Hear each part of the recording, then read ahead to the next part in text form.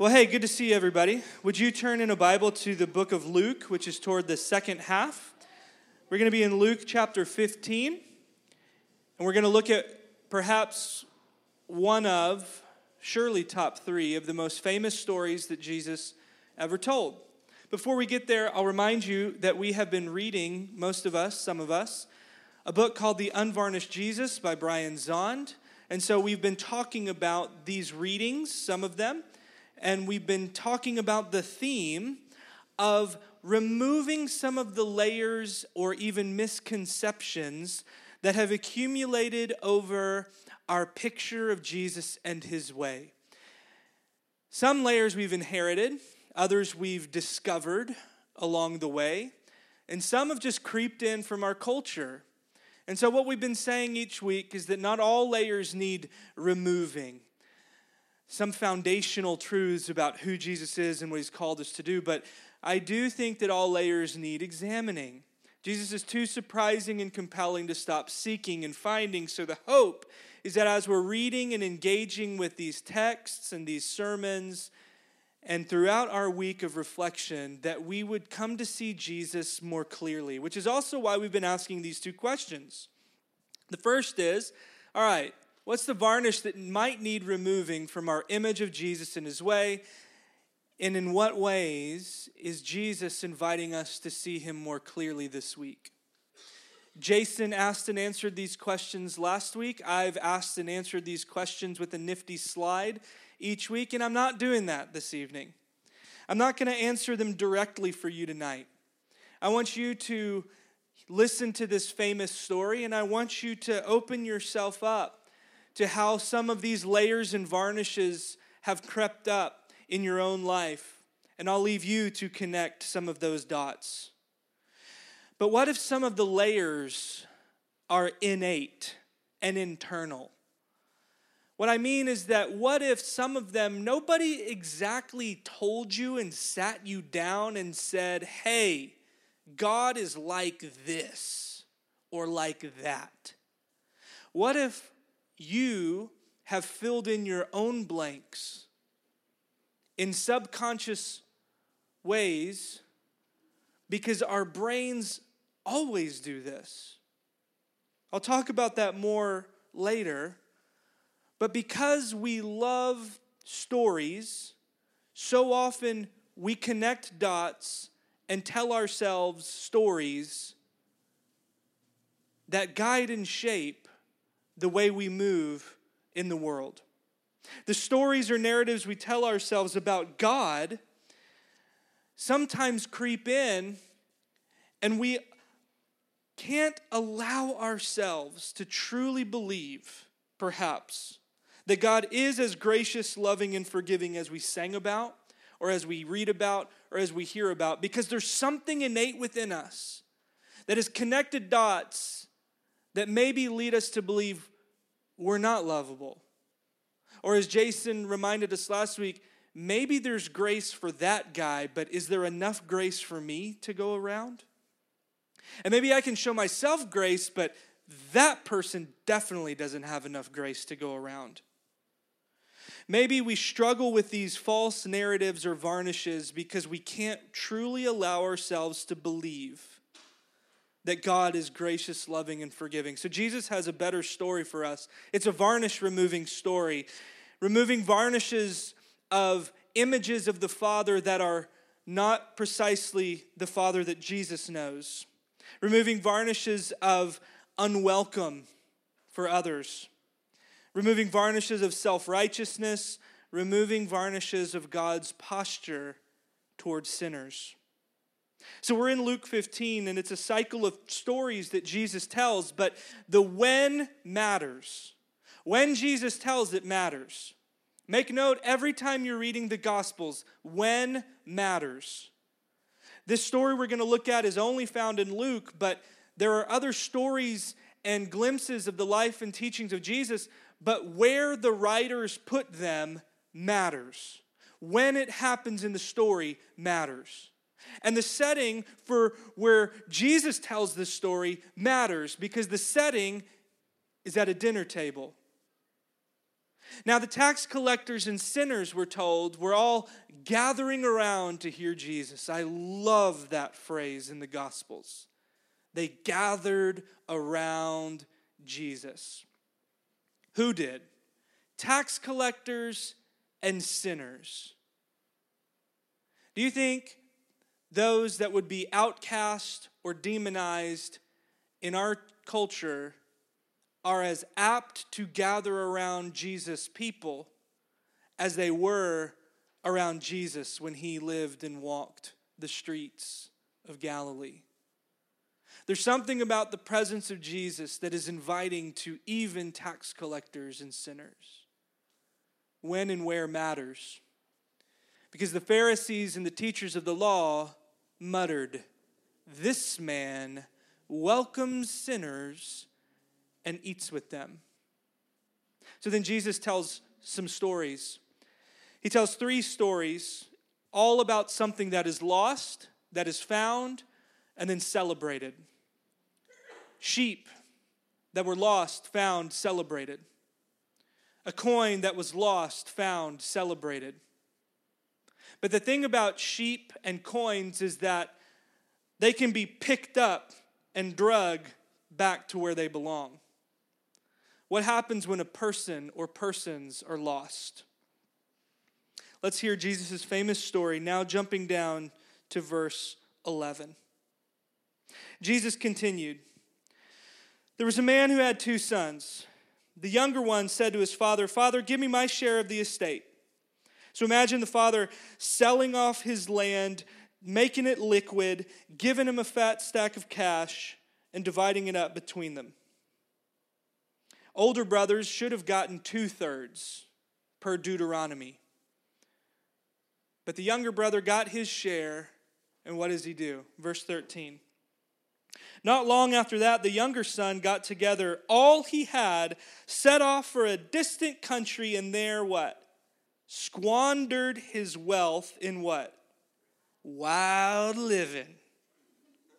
And after he had spent everything, there was a severe famine in that whole country, and he began to be in need. So he went and hired himself out to a citizen of that country who sent him to his fields to feed pigs. He was at such rock bottom in verse 16 that he longed to fill his stomach with the pods that the pigs were eating, but no one would even give him anything. So when he came to his senses, he said, 'How many of my father's hired servants have food to spare? And here I am starving to death? I will set out and go back to my father and say to him, Father, I have sinned against heaven and against you. I am no longer worthy to be called your son. Make me like one of your hired servants.' So he got up and went to his father. But while he was still a long way off, his father saw him. That means his father was looking for him. And he was filled with compassion for him. And he ran to his son. He threw his arms around him and kissed him. The son said to him, 'Father, I have sinned against heaven and against you. I am no longer worthy to be called your son.' Now imagine the father claps his hands together and says, No. Quick, servants, bring the best robe and put it on him. Put a ring on his finger and sandals on his feet. Bring the fattened calf and kill it. Let's have a feast and celebrate." The fatted calf is that thing that was being groomed and cultivated for a big party, like a wedding, or perhaps this homecoming. For this son of mine was dead and is alive again. He was lost and is found, so they began to celebrate. Lost, found, celebrated. Jesus continues, verse 25. Meanwhile, the older son was in the field, and when he came near the house, he heard the music and the dancing and the bass pumping. So he called, just making sure you're listening, because I know you've heard this story. So he called one of the servants and asked him what was going on. Your brother has come, he replied, And your father has killed the fattened calf because he has him back safe and sound. The older brother became angry and refused to go in. He thinks the guy needs a stern lecture, and instead he's got a raging party. So then his father goes out and pleaded with him. But he answered his father, "Look, all these years I've been slaving for you, and I've never disobeyed your orders, yet you never gave me even a young goat so I could celebrate with my friends. But when this son of yours," notice he can't even call him my brother. "When this son of yours, who has squandered your property," watch out, "with prostitutes comes home, you killed a fattened calf for him?"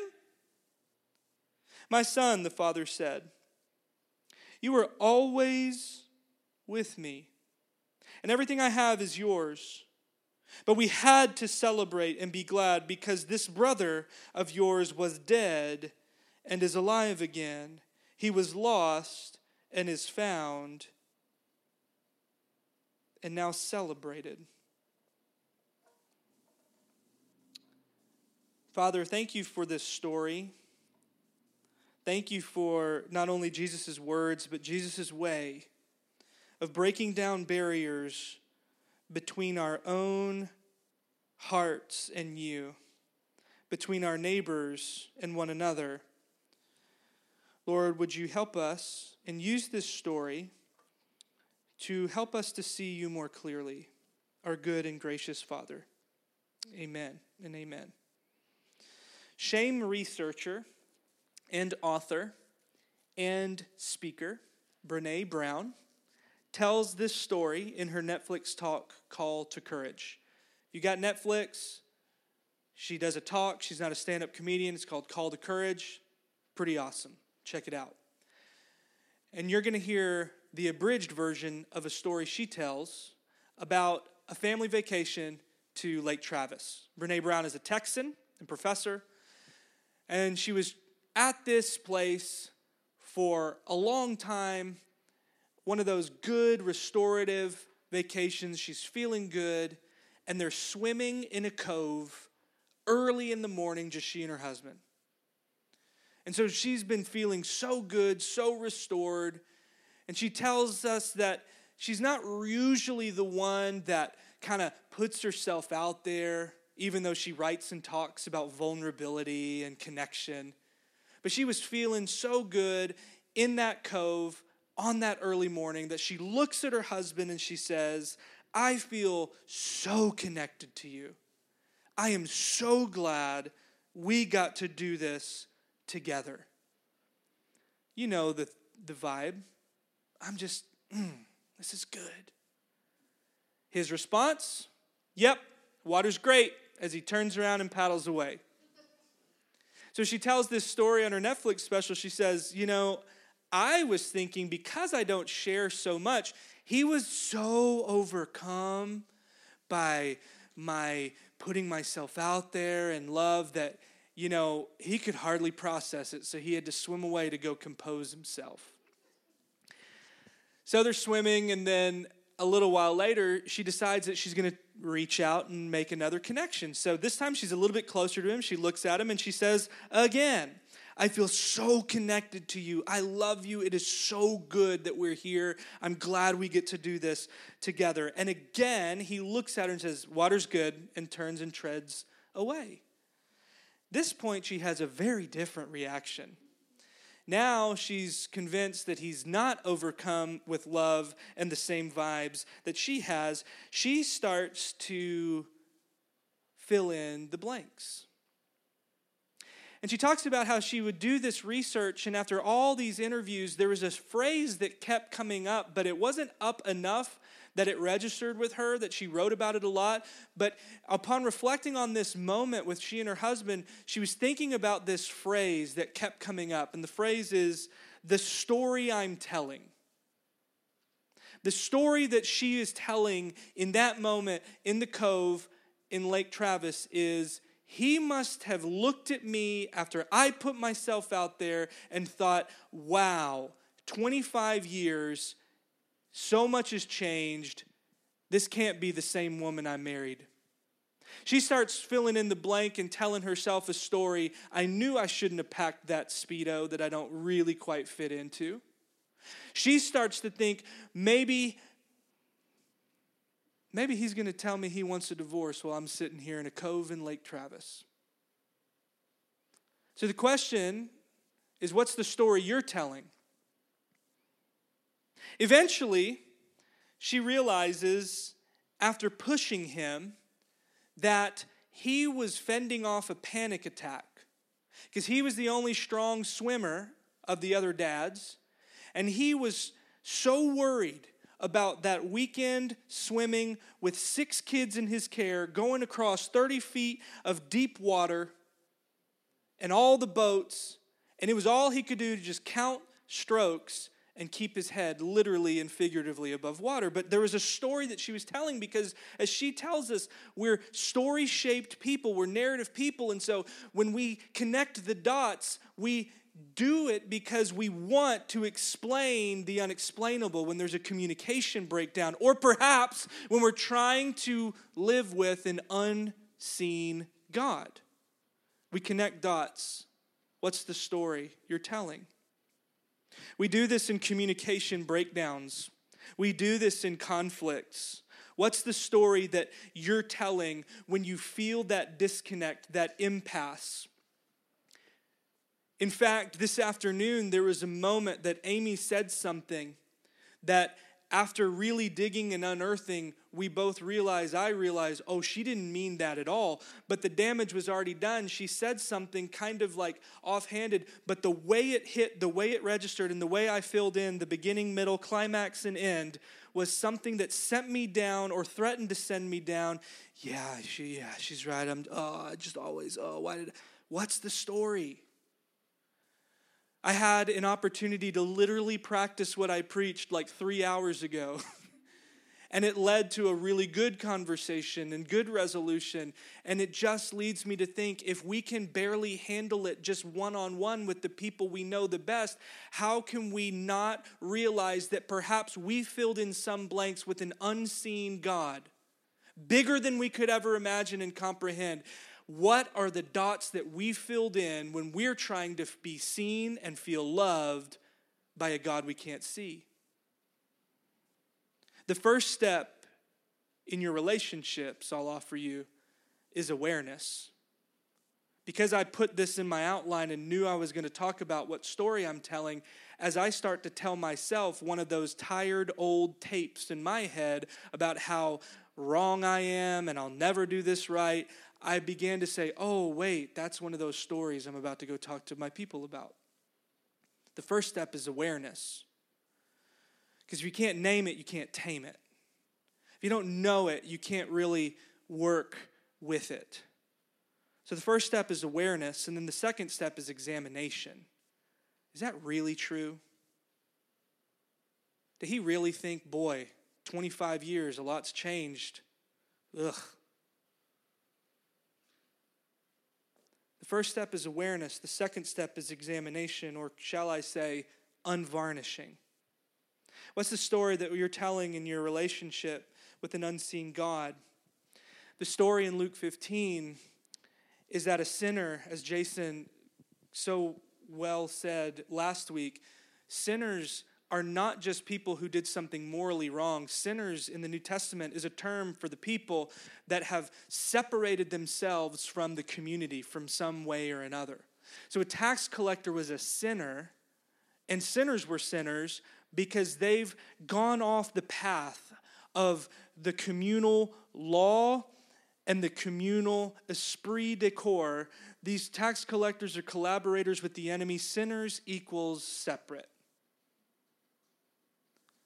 So even if sinners were allowed to come, like the tax collector in the story Jason told, to the temple, they were there, but they weren't really there. They were an outcast. So the story that the Pharisees are telling is a sinner is someone separate, which means there's no seat for them at God's table because they have no seat at our table. We can abide by them if they're in the back seat of the church, the back seat of the temple, but we really can't have fellowship with them because they're not like us. That's the story they're telling. Maybe our story is, I'm the younger son. I've blown it so bad to approach a holy God. I've blown it so bad that I better avoid dad because I had that bad report at school, and the sooner that I see him, the sooner I'm going to get a stern talking to. I've blown it. I can't approach a holy God. Or maybe you're the older son, the achiever, who's done everything right, but you just can't shake the feeling that it's never good enough. What's the story that I'm telling when I sin? One of the things that Amy and I have tried to do as parents, and I learned this from Amy the moment we found out we were pregnant, with her child development background and degree, she says, we will never say you are bad. We will say you've made a bad choice. We will say you made a great choice, but they are not bad.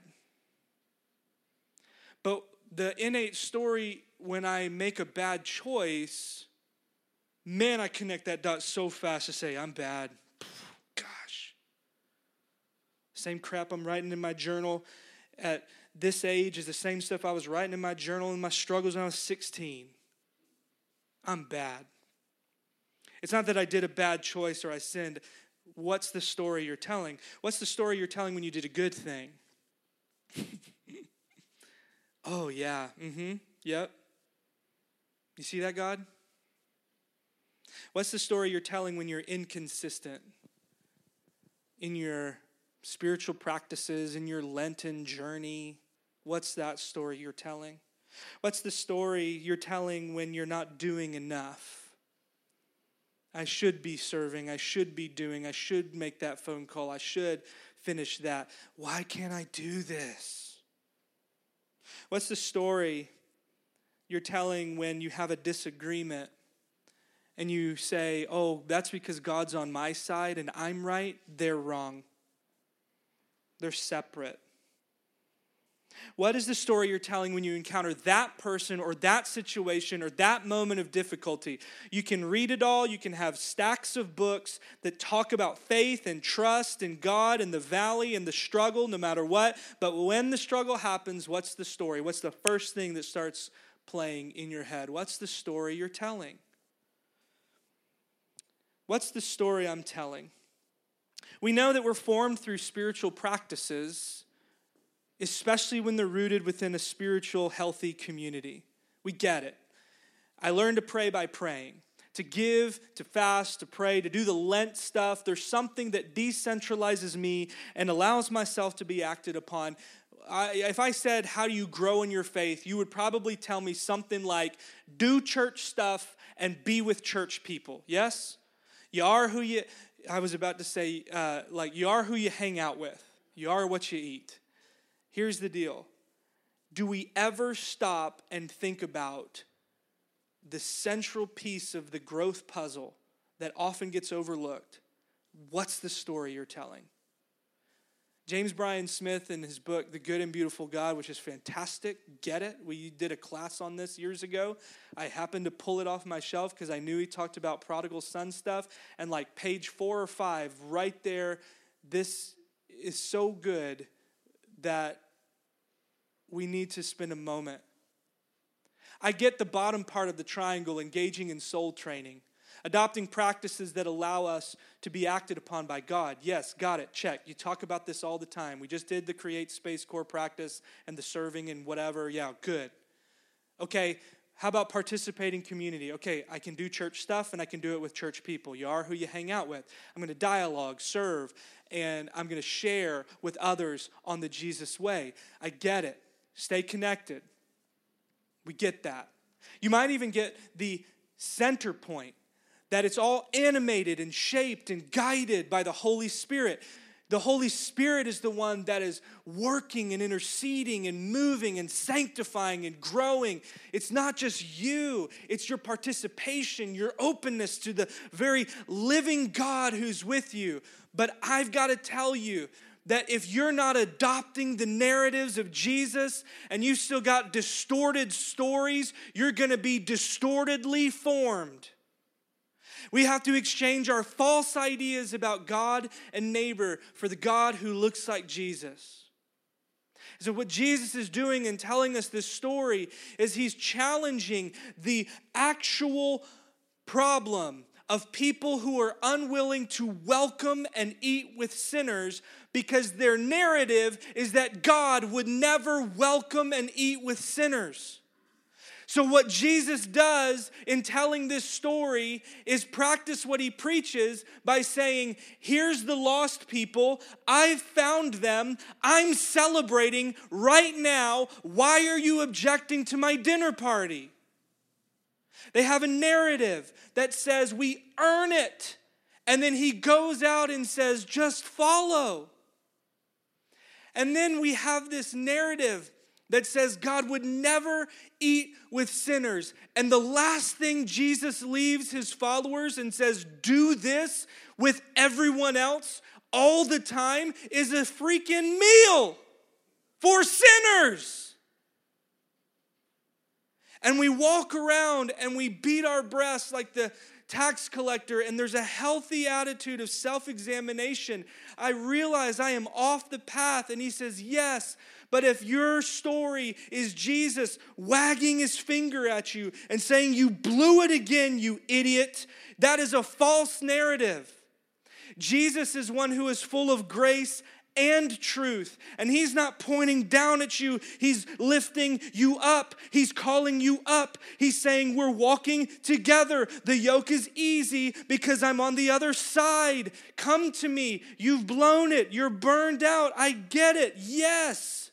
That's why I died for you. That's why you're supposed to taste it, hear it, remember it, walk it. Stop with the narratives that say, I'm exacting and angry. Shame is not a fruit of the Spirit. Conviction, a calling up. But if it's calling out and you feel worse, and it leads you to do something like Judas does, instead of what Paul says leads you to lean hard on the kindness of God, you got to examine that. A distorted narrative distorts our formation. If God the Father loves me when I'm good and punishes me when I'm bad, okay, let's take that as an example. What's my motivation? If God loves me when I'm good and punishes me when I'm bad, what's my motivation? Is it a reward or an avoidance of pain and discipline? Or is it a loving relationship that gives shape and animates my life? What's my self-image? Am I a dirty, rotten scoundrel or a forgiven sinner embraced by grace? What's my understanding of God's love? It's conditional as long as I do the right stuff. Or is it unconditional? Because while we were yet sinners, he loved us even then. So Jesus tells us a story of a God who loves his children whether they did everything right and stayed home, or a father who loves his child who did everything wrong and blew it in the worst way.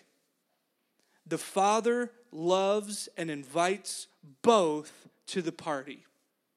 And to miss this is to adopt a false narrative and a false story, and you'll never go and love your neighbor because you won't even be able to love yourself. So the problem with the younger brother, the younger son, is that he forgot who he was. He was a son of a father. And the problem with titles is that this is famously called the prodigal son. We said this in our prayer time. Leilani said, to a gracious father who's a prodigal God. What does that word prodigal mean? In our culture, you hear it like every week. The prodigal son is returned. And maybe you think the context is somebody that goes a long way. Do you know what the word prodigal means? Not quite, no. That's what the cultural connotation is. Prodigal means reckless spender, squandering. The younger brother forgot who he was. We call him the prodigal son. And yeah, he squandered it. But God squandered it first. God handed him a bag of cash and risked handing a blessing to a son who might just forget that he belongs to the Father and that his way in his house is where the life is. So the prodigal God gave everything to a son who would reject that love and forget who he was. So we replace our false narrative with the better story that even after all of that, when the son comes home, the father can't even let him get his speech out because he's muffled in his embrace. Because he can't talk because his father is kissing him. Accept that we are accepted. That's the invitation. And dare to believe that so is your brother. So save your speech and just surrender to the embrace. You're not too far off to start heading back home. So the question is, are we coming to the party or not? Jesus tells this story, and we're all conditioned throughout the biblical story because Adam had 2 sons, and the younger one did the right thing. Then Abraham has 2 sons, and the younger one was the child of blessing. Isaac had 2 sons, and Jacob was the one that received the blessing. We're conditioned to identify with the younger son as blessed. And Jesus challenges this view at the beginning because he does all the wrong things. And what is the Bible also a story of? People who are blessed and supremely broken. And the Father accepts them. He's still blessed Isaac. He still blessed Jacob. He still blesses the younger son. He still blesses you. And so the wayward son finds himself in a foreign land. Listen, pigs is a thing that a lot of commentators make a big deal of. It wasn't a sin to touch a pig. It was a sin to touch a dead pig, like butcher him. And it was a sin to eat pig. He could be among them, but it's a way of saying he's in a place, he's in a situation no self-respecting person would be in. And by the way, he's in a far country, so he has no family, no support network, no friends. He is a long way off. It's a way of saying had he stayed close to home, maybe he could follow God's way with God's people. Because the Bible is a story of a wayward son who's stuck in a foreign land, but a reconciling father is ready to bring them back from exile and throw a party. This is the story. This is the Pharisees' story, waiting for the party, waiting for a return from a foreign land, waiting from a long way off with no support. This is their story, and they're missing it. But the younger brother did not forget that it was his story for long. The way Jesus tells it is, he came to himself. The alarm clock went off in his heart, and he said, "This isn't me. I don't eat pig slop at home. What am I doing?" And so he practices his speech, but he does something even better. He actually takes a step back toward the Father because he remembered that just maybe his Father would take him back. He's still having a story that says, I may not be a son, but this is what's powerful. When the father says, bring the robe, bring the ring, bring the shoes, you know who didn't wear shoes? The servants. His best story was, maybe I can be a servant. He says, no, shoes. I'm not worthy to be called your son. Family ring. I can't. I was with pigs. Finest robe. This is who you are.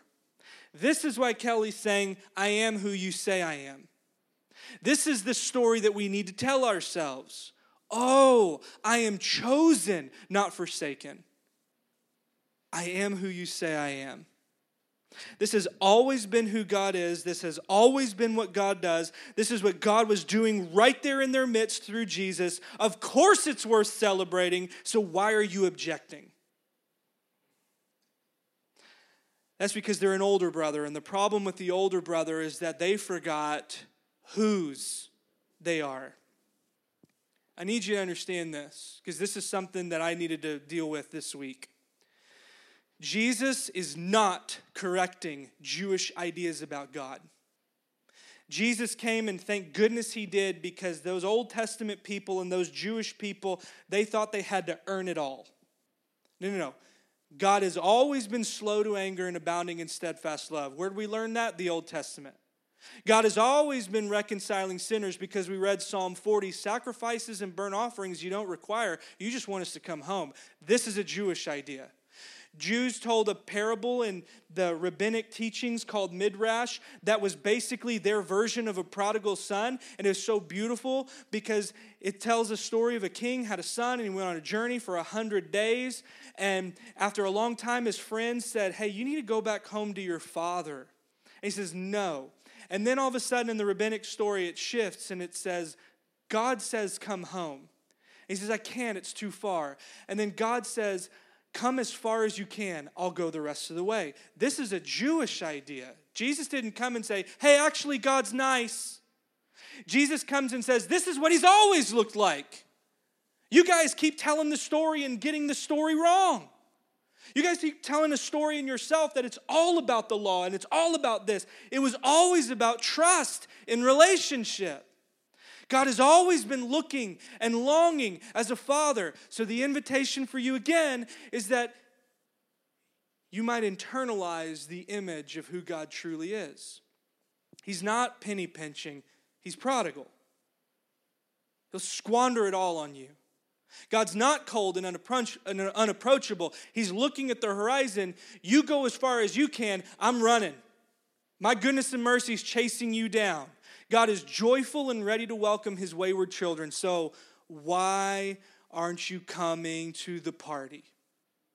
This is the question. Proximity, we learn from the older brother, does not equal relationship. The Pharisees had everything they needed, and they were close. And then Jesus says, blessed are those who mourn and are poor in spirit. They're actually closer within reach. Because proximity, we learn, to church and to the good stuff does not equal that it's being internalized and the narratives aren't taking root. This is a dangerous game.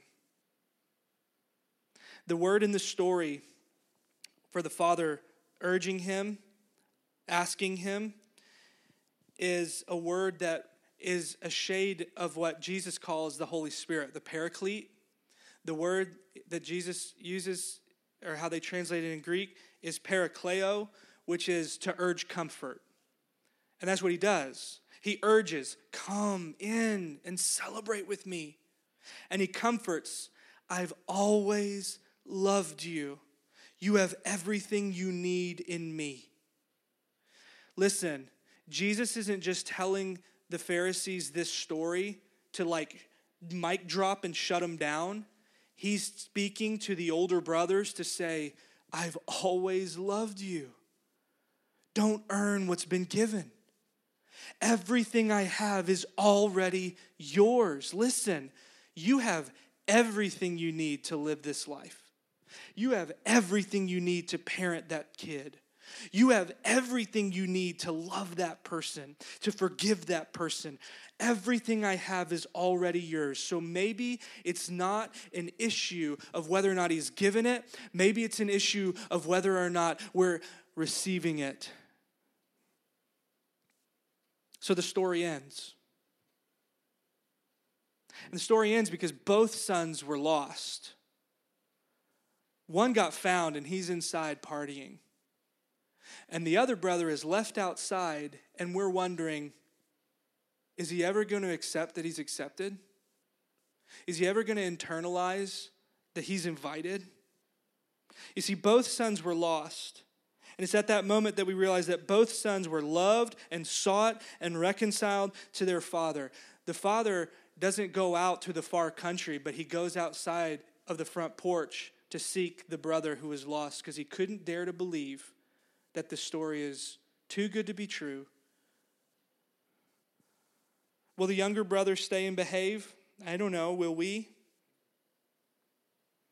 Will the older brother adopt a new narrative and join the party? I don't know. Will we? Will the father ever stop loving, looking, and inviting? We know the answer to this. No.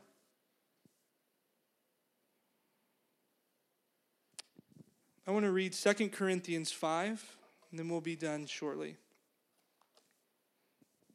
It's not on the screen, so would you hear these words? If anyone is in Christ, the new creation has come. The old is gone and the new is here. All this is from God who reconciled us to himself through Christ. Has that already happened? He reconciled us to himself through Christ. It seems to me that God has a single disposition toward brothers and daughters and sisters. His side of the street is clear.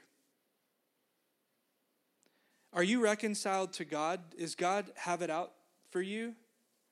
The answer is no. Paul says, there's still people who haven't received it, though. So he's committed to us the message of reconciliation. We're therefore Christ's ambassadors, as though God were making his appeal through us. We implore you on Christ's behalf, be reconciled to God. But here's the thing, I skipped this part. All this is from God, who reconciled us to himself through Christ, and he gave us the ministry of reconciliation, that God was reconciling the world to himself in Christ, not counting people's sins against them. You were reconciled to God 2,000 years ago on a Friday when Jesus said, Father, forgive them, and it is finished. God has a single disposition to sinners, and that is one of forgiving, unrelenting, unwavering, inviting you back home love. The message and the mission is that we go out because there's a whole lot of brothers and sisters out there that are a far way off, and they're eating pig slop, and they don't know that the party is here in God's arms. But the arms of God are outstretched so that every single person, that whosoever will may come, has a seat at the table. The question is whether or not they're going to RSVP and come back home. That's the question. There is a big difference between God reconciling himself to you when you come home versus you having to reconcile yourself to God. God has already reconciled himself to you. He loves you, and if you don't believe me, Paul says it literally a dozen other places. While we were yet sinners, Christ died for us. Where was God when Jesus was crucified? Reconciling the world to himself. What about our sins? Not counting our sins against them. The problem with gifts is you got to open it up and receive it. The party's waiting. Are you coming home? Be reconciled to God. God has reconciled himself to you. Have you reconciled yourself to God? And I know that we can even disagree with semantics there. Obviously, this is Christ's work, and you're just saying yes and amen. I'm not saying that you do it all on you. No. What I'm saying is there's an invitation for you to come back home, say yes to him. This is the invitation. It's settled, it's reconciled. God's hand is extended. He has a single disposition towards sinners, and that is one of unrelenting love. And to not come to the party is to experience that love in a way that you don't want to experience it. Because his love is an unquenchable fire, and it's going out with the world, and you don't want to go against the grain of it. You want to be swept up and partner with it. You want to be an older brother or a younger brother. You want to be somebody that's in that party because it's worth celebrating. Years ago, our friend from Russia and I were driving through a neighborhood of a friend that we both knew in common. And this friend wasn't a Christian anymore and had run proverbially a long way from home. he was asking about this person, saying, yeah, and this, and yeah, and I mean, yeah. And I was hemming and hawing, and he listened dutifully. And he realized that I was kind of talking like, yeah, that's it, man. He's a far country, bro. He squandered it all. And with a smile on his face, he says, no. He says, the Father hasn't adopted him. He adopted him. The problem is that his child is just forgetting because he's a long way from home. God is still looking and longing for him. God is still looking and longing for you. And you may have done all the right things and you're sitting right there. But remember that whoever you are, you're loved and longed for. And that the Father is forever waiting at home, looking to the horizon, ready to run to meet you and embrace you. So surrender and save the speech and just come home to him. In Jesus' name, amen. Jesus told us that the prodigal son came to himself. May the Spirit of the living God wake us up to ourselves and to the nearness of a good shepherd who invites us back into the fold of God. May we be set free from the illusion of an angry and withholding Father. For how much greater is the God that we have than the one who we thought we had? So go from this place, freed and found by the reconciling, radically generous love of God, who's ready to celebrate every long-lost sibling who makes their way back home. Go in peace.